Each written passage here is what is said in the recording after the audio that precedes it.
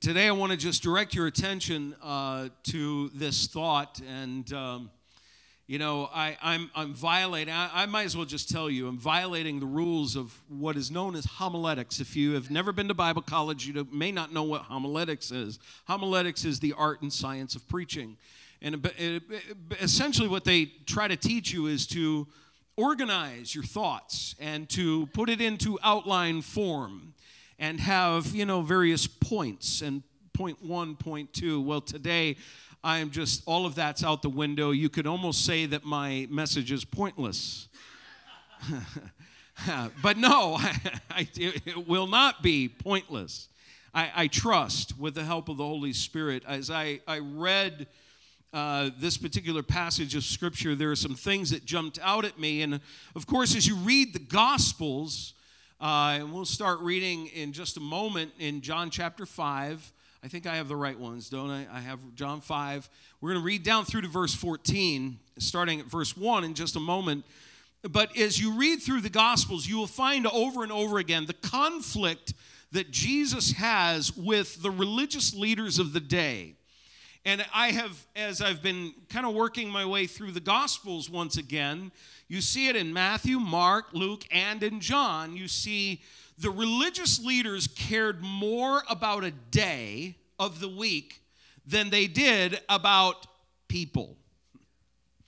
And I wonder sometimes over the course of the church history, have we sort of made our, this is the day that the Lord has made, and we're here, and we're in the house of the Lord, and it's, you gotta, obviously you take time, it's a day of rest and all of that, and yet you realize that when it all comes down to it, Jesus pressed the issue. It isn't about a day, it's about people. And it's about their need, it's about what they're going through. And so, honestly, what John is going to get to in a moment, we'll see it as we read it, he is going to say that everything that took place that we're about to read happened on the Sabbath. And that was the holy day. You didn't do anything on the Sabbath. And yet Jesus was constantly pointing out the hypocrisy of the Pharisees along that score. We'll get to that in just a moment. But I want us to start reading, starting at verse 1. The Bible says this: sometime later, Jesus went up to Jerusalem for one of the Jewish festivals. Now there is in Jerusalem near the sheep gate a pool, which in Aramaic is called Bethesda, which is surrounded by 5 covered colonnades. Here a great number of disabled people used to lie, the blind, the lame, the paralyzed. One who was there had been an invalid for 38 years. Think of the hopelessness that had piled up in this man's heart. When Jesus saw him lying there and learned that he had been in this condition for a long time, he asked him, "Do you want to get well?" "Sir," the invalid replied, "I have no one to help me into the pool when the water is stirred. While I am trying to get in, someone else goes down ahead of me." Then Jesus said to him, "Get up, pick up your mat and walk." At once the man was cured. He picked up his mat and walked. The day on which this took place was a Sabbath. And so the Jewish leaders said to the man who had been healed, "It is the Sabbath. The law forbids you to carry your mat." But he replied, "The man who made me well said to me, 'Pick up your mat and walk.' So they asked him, 'Who is this fellow who told you to pick it up and walk?' The man who was healed had no idea who it was, for Jesus had slipped away into the crowd that was there. Later, Jesus found him at the temple and said to him, 'See, you are well again. Stop sinning, or something worse may happen to you.' The man went away and told the Jewish leaders that it was Jesus who made him well." I find that amazing, that last part of it. That is somewhat of a mystery to me, how it was that the man was made well by Jesus. He's standing there, but he goes and he tells them, oh, by the way, it was Jesus. But I want to back up a little bit into this passage and just kind of focus on that question that Jesus asked this particular man. And that is, do you want to get well? Do you want to get well? And the thought occurred to me that there are a lot of people who claim they want to get well, but there are a number of reasons why it is that they don't. And I'm not talking about sin, and I'm not talking about physical healing right now. I'm talking about spiritually. And in the end, Jesus is going to hone in and focus his attention on the most important healing factor in his life, and that is the sin factor. And he is going to tell him and let him know that sin cannot rule over his life. He must abandon the life of sin. But the Bible says here in verse 2, it says that there was this pool called Bethesda. There were parallel pools on this northeastern gate, the sheep gate in Jerusalem, the walled city of Jerusalem. And this pool was a place where people would come, and the waters were stirred, and they believed that as they were able to get into those waters, they would be healed. Now, we find no other reference to anything taking place that was the case. Some commentators think it was just one of those things that people believed would happen, though it was potentially just a superstition that was carried along. Jesus doesn't elevate the idea or the possibility that was going to be the method that this man was going to be healed, but instead, he comes along and he finds this man lying here by this pool. And the Bible says that Jesus knows, or came to know, that this man had been there. He had been lame for 38 years of his life. Now, a lot of people go through a lot of things, and over the course of time, there is a hopelessness that builds up. And the hopelessness that this man had carried into his conversation with Jesus. You read in other areas of the Gospels where it is that some others, they hear that Jesus is coming to town, and though they have suffered for a long time, they cry out to him, they reach out to him. This man did no such thing. In fact, Jesus pinpointed this man for healing. It's also an interesting thing to note in this particular passage of Scripture that in other places where Jesus performs healings in the Gospels, their faith was at the forefront of the situation. That somehow they had the ability to believe. You remember the woman with the issue of blood. As she pressed through the crowd, the Bible says that she said to herself, if I can just touch the hem of his garment, I will be made well. That's faith. And she had faith going into it. Another man who was not even a Jew. He was a Roman centurion. He was a man who loved the Jews. He helped those who were part of the synagogues. He contributed to them. He came to Jesus and he said, please, my servant, like one of my family members, is laying dying, and I please help my servant bring healing. And he said, I'll come to your house. And the man said, I'm not worthy for you to come to my house. You just say the word and he will be made well. And Jesus highlights that man's faith and says, I have not found such great faith in all of Israel. What an amazing thing. But yet we find this man, no such testimony is said about his faith.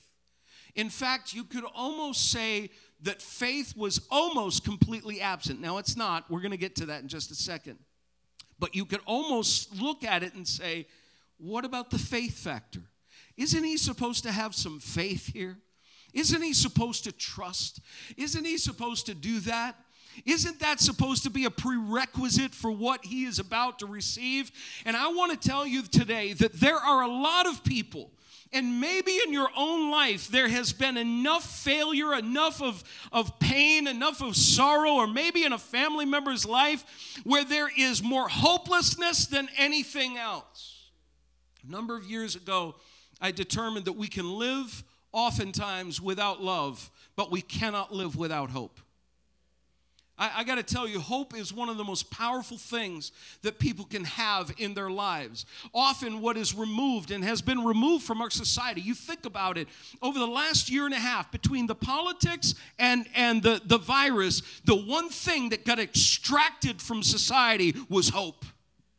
It was the one thing that became, it was like the enemy got in and he used every media outlet he possibly could, and he's still doing it, by the way, and he got in there and he said, let's extract hope from society so that people walk around as though somehow there is no hope to their situation and no hope to this particular world that we're living in. I had a friend who just recently posted on Facebook, and though, yeah, he dropped an F-bomb right on Facebook, but it was a hopeless one. I felt for him. I responded to him. I was like, no, you're not done yet. It almost like he's like, I'm done. I'm out of here. This is a boyhood friend that I had growing up in church together. He went one direction, and by God's grace, I was able to go in the opposite direction. And I want to tell you that God has his hands on Danny's life. I don't know what's going on. People's hopelessness, there's a sense of hopelessness like this man had. Listen to his hopelessness. This is what Jesus said to him. He said, do you want to get well? Listen to what he says in verse 7. Here's the hopeless part of it. Sir, the invalid replied, I have no one to help me into the pool when the water is stirred. While I am trying to get in, someone else goes down ahead of me. Think about what he's saying here. Jesus is asking him a really important question. Do you want to get well? Is there something in your heart that says, I've got to get out of here. I've got to get this thing sorted out. I've got to get free of this bondage and free of this lameness and free of that thing that just has me laying here day after day, year after year with no help whatsoever. Do you want out of it? Amazingly, there are people who will say it verbally, but deep down on the inside, it's become a crutch to them to lean on the discomfort, to lean on the pain, to somehow blame somebody else. Think about this for a minute. Now, he's pointing his finger. It's valid. He needed somebody to help him to get into this pool. He needed somebody to lift him in or to get him in there. If that was the means that actually took place, and I know the New King James seems to almost indicate that it was an event. There's no other doctrine about it, so please don't think I'm preaching that was actually true or what happened. All I'm saying, matters not. Either way, what he is saying is this. He is simply trying to say, don't put hope in my heart if that can't happen. Because I have been let down more times than you understand and more times than you know. Do you know that there are people in your life on a daily basis that you see as cranky individuals, that you see as miserable individuals, that you toss aside and I toss aside, and we somehow just say, you know what, they're just being mean and nasty. But in the end, I want you to know that deep down on the inside, there is a hopelessness on the inside of their hearts that causes them to be that way. One commentator actually said, from everything that this man says, and even the fact that he essentially turned Jesus in. I mean, he outed Jesus. He went back to the synagogue rulers and the Pharisees and the Sadducees and says, oh, by the way, it was Jesus who did this, Jesus of Nazareth, who told me to take up my mat and walk. I don't know if he was trying to somehow get in with them. I have no idea, because they had clout. They had power. They were really powerful people. So to speak out against them or to go against what they were saying, I'm not sure that this man really wanted to do that deep down. We don't know what the end result, but we know this. We know that as he is presenting all of this stuff on the inside, one commentator says, what we have here is we really have the essence of a crabby old man. And he was. You read what he's saying and you read what took place, and this guy he was so full of hopelessness. There were so many things in his life that had gone wrong. How could he possibly get out of it? There is only one way out. There is only one person who can do it. And I want to tell you today that person is not somebody who sits in government. That person is not somebody who sits atop some important elevated position, but his name is Jesus. And he walks into your situation and he asks a simple question: do you want to get well? Do you want to be free? Do you want to have that? This man starts talking, and he starts talking, and I love the fact that Jesus doesn't even let him, it's almost like he cuts him off. It doesn't say that, but the next thing out of Jesus' mouth was, verse 8, then Jesus said to him, get up, pick up your mat, and walk. Now, Jesus knew, first of all, what was going to happen. He knew that he was healing him. He knew he was going to heal him.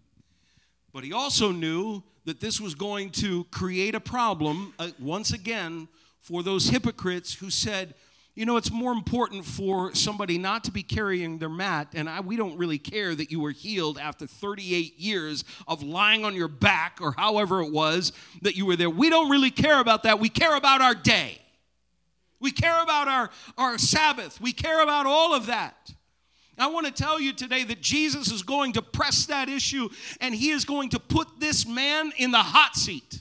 Or actually, not a hot seat. He's going to be in a hot standing position.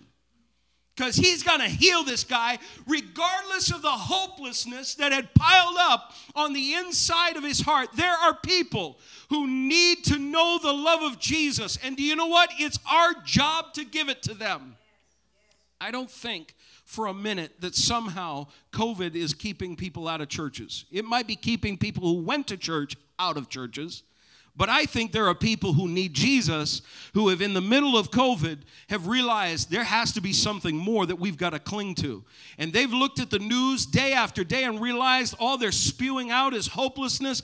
We need something more. That something more is Jesus Christ. You and I have something to bring to them. In the midst of their hopelessness, there is the hope of eternal life. There is Jesus in the middle of it all who says, no matter what you're going through and how painful things can be, I want to tell you today that Jesus will come into your situation and say, do you want to get well?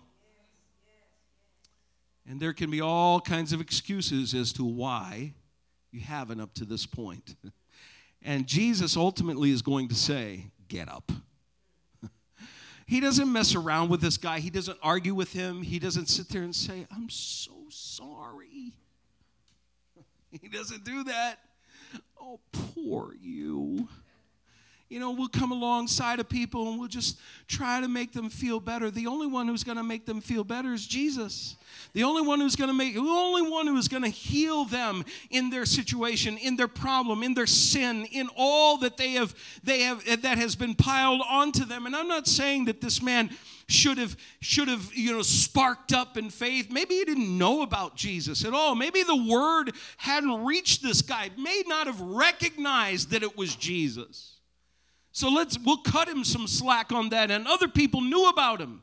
Blind Bartimaeus knew when Jesus was coming into the city. He heard about him. He'd already heard about him. He's crying out, Son of David, have mercy on me. All the more he hears that Jesus is approaching. And Jesus asked a similar question to him.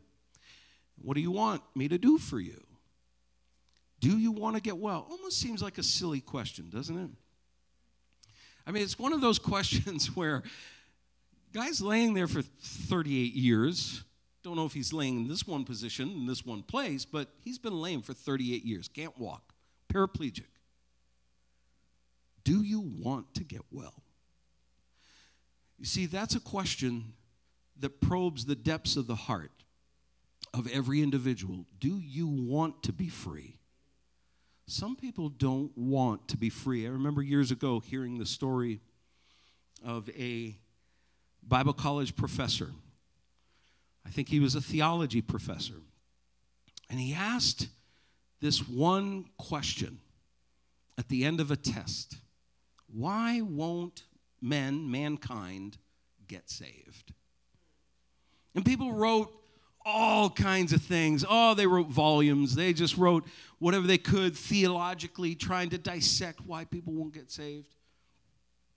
They got their tests back, and almost every one of them had it wrong. The simple answer was because they won't. There is the part of the will that enters into our lives.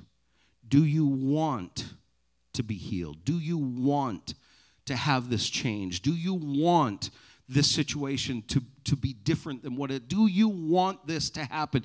Do you want to get well?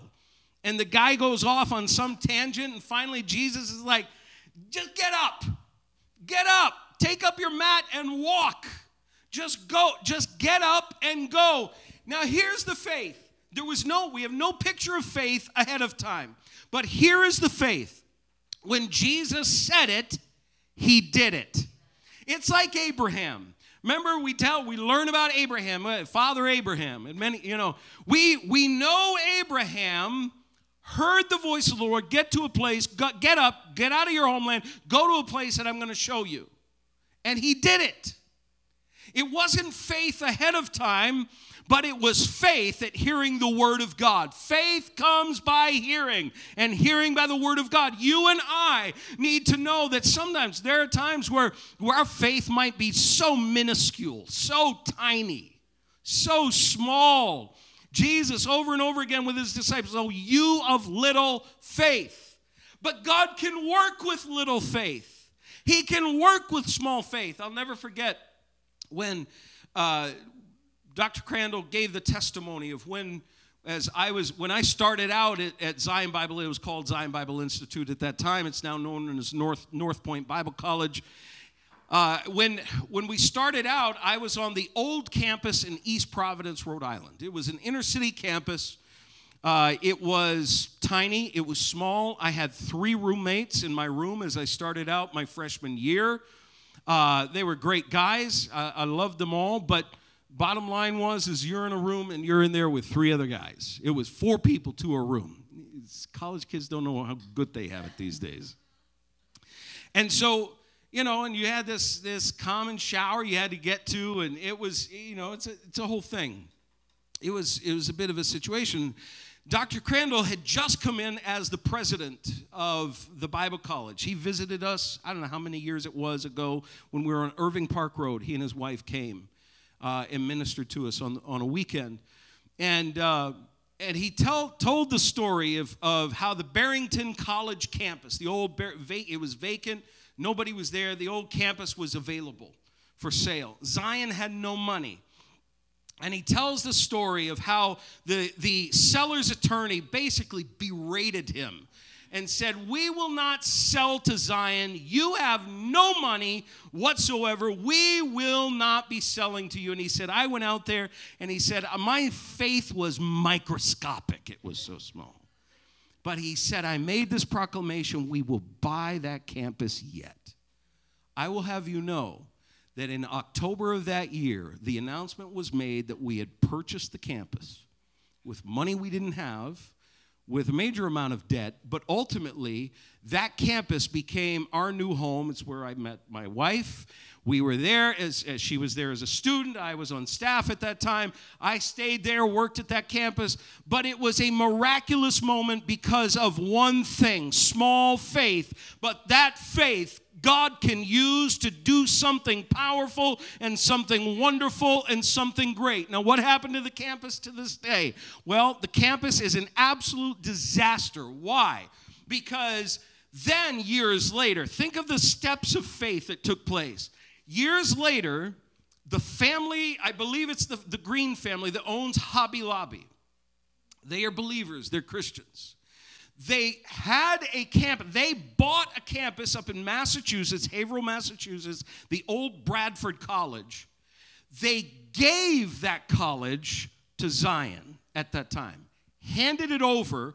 Not only that, when I went to visit a few years ago for my 30th reunion, I went there and they said every year they give a certain amount of money, $1 million something, for the upkeep of the campus.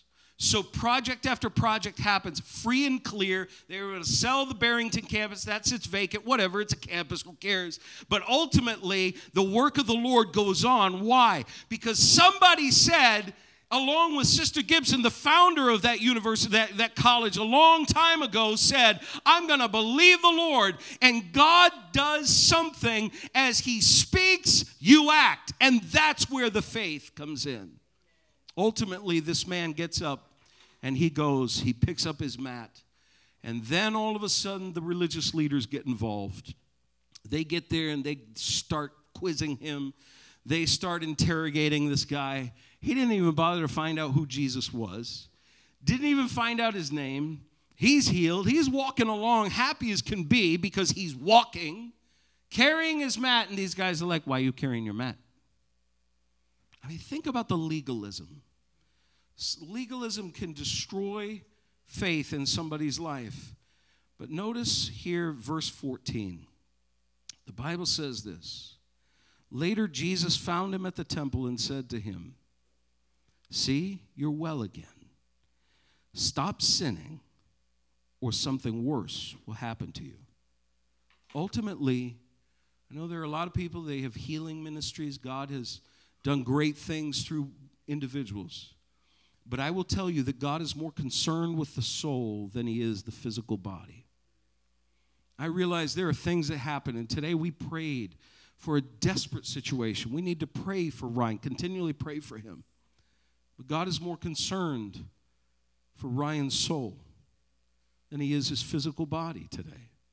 And I don't say that in an unloving way. I say that because we see in Scripture over and over and over again. And you see it in another passage of Scripture where a man who couldn't walk was brought to Jesus. And the faith of those individuals who brought him let him down through a roof. And Jesus told the man, he said, your sins are forgiven you. And the man got up and walked. And the religious leaders were incensed. Who does this guy think he is? Does he have power to forgive sins? Yes, he does. He was more concerned about that man's soul. Now, that man got healed that day, but he was concerned about the soul. I want to tell you, we've got not only physical healing here, but we've got the healing of the soul. And Jesus is admonishing him and telling him, listen, don't go back to that life of sin.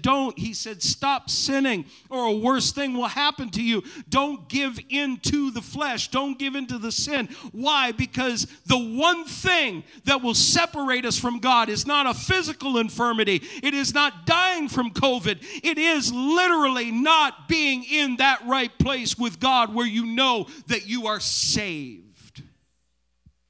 That's the bottom line. There are people, when you ask them, do you want to get well? Oh, physically, yes. Spiritually, might be a whole other story. Oh, I don't know about that. Not sure I can buy into that. Not sure I can do that. I don't know that that's for me. I want to tell you today that the greatest problem of mankind today still is, always has been, and always will be the sin problem. But there is an answer. It's like Jeremiah as he cries out and he asks, is there a balm in Gilead? Gilead was known for the salve to bring healing and to bring help. Is there a balm in Gilead? Well, the answer is yes, there is. His name is Jesus.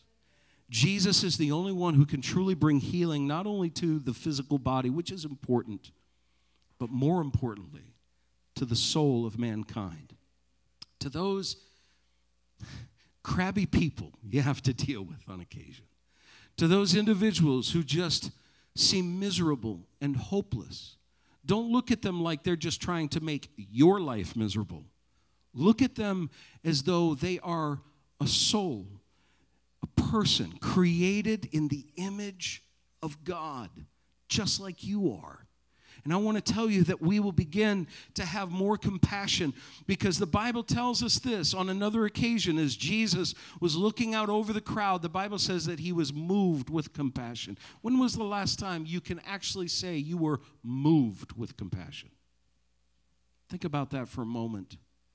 Sometimes we gather together here on a Sunday morning and we just say, oh, Pastor, I just need a word from heaven for us, for me, for my problems, my difficulties, but sometimes what God wants to do is he wants to challenge us to, for the moment, drop our problem and realize that there is a greater problem in the world, and that is the problem of bringing people into the kingdom of God. We have a job to do. We have work to do. I don't think it's God's. I read something so challenging yesterday that Mariella sent to me. God has called all of us to go and to bear fruit.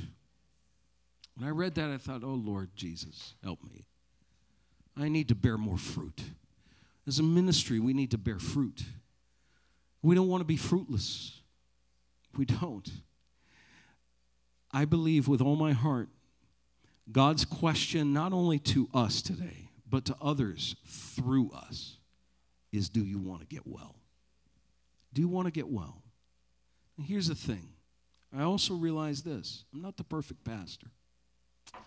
If there's anything that was revealed to me over these last 18 months, it was that. It was that. But I believe with all my heart that God still has a plan. I believe with all my heart that he still has a purpose for us.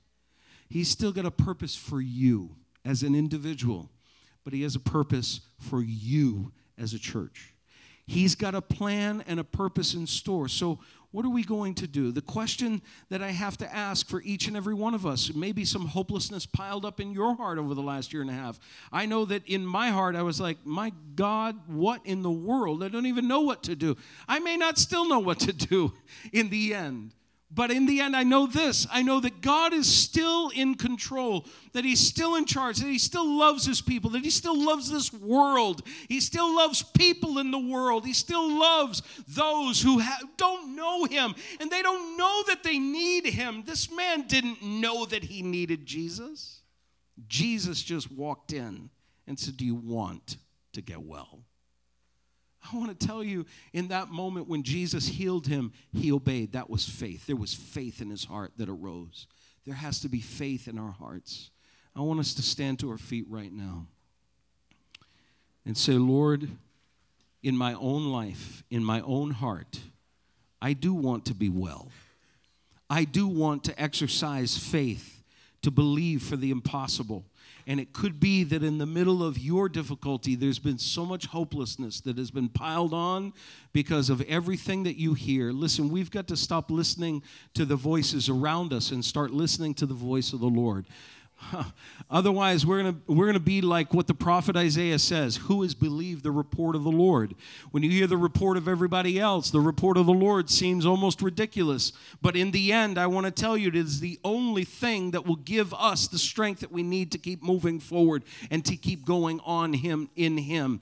I want us to pray right now and say, Lord, not only do I want to make sure that I can be well, but I want to bring a message of hope to those that are in desperate and dire straits, in desperate situations, that the most important part of what's happening in our world right now is that there is still an enemy who is trying to bring destruction and bring hopelessness, but there is a God who is more powerful and over all that the enemy could ever do or ever plan, and the message of hope will come through my life. Father, in the name of Jesus, I pray, Lord, right now in the name of Almighty God, that you would help us, Lord, as believers, to come to that place where we recognize that we need you, where we recognize that we need to be made well, that maybe there are some areas of our lives that we haven't given over to you. And Lord, you're asking us today, do you want to be well?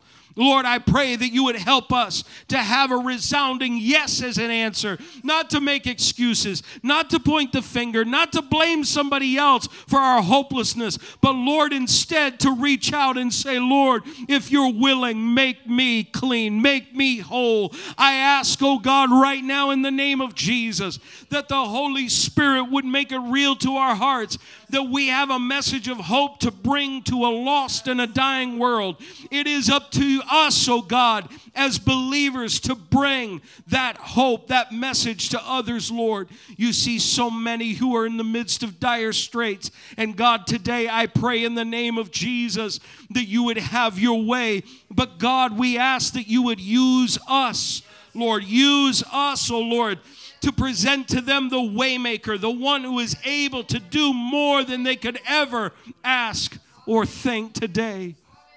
Father, we need you. We need your help. We need your hope. We need you in our lives, oh God, not only for our own problems and our own situations, but God, we need you to be able to present to others. Lord, you love others. Lord, you left the 99 to go get the one. Help us, Lord, to be willing to do the same. Father, we pray for families that are in disarray. We pray, Lord, right now, today, in the name of Jesus, for families that are in complete disarray because you're not on the throne of their homes. God, I pray in the name of Jesus that you would step in. And that, Lord, you would bring hope where there seems to be hopelessness. God, I pray in the name of Jesus that they would be made well and made whole and made clean. And Father, we pray by the power of the Holy Spirit, Lord, if you can use anything, Lord, use me, use us. Lord, we thank you today. And God, we're going to give you all the glory and the honor and the power and the praise. In the precious name of Jesus. And everybody said, amen. Amen. Turn and greet one another today in the joy and the love of the Lord. God bless you.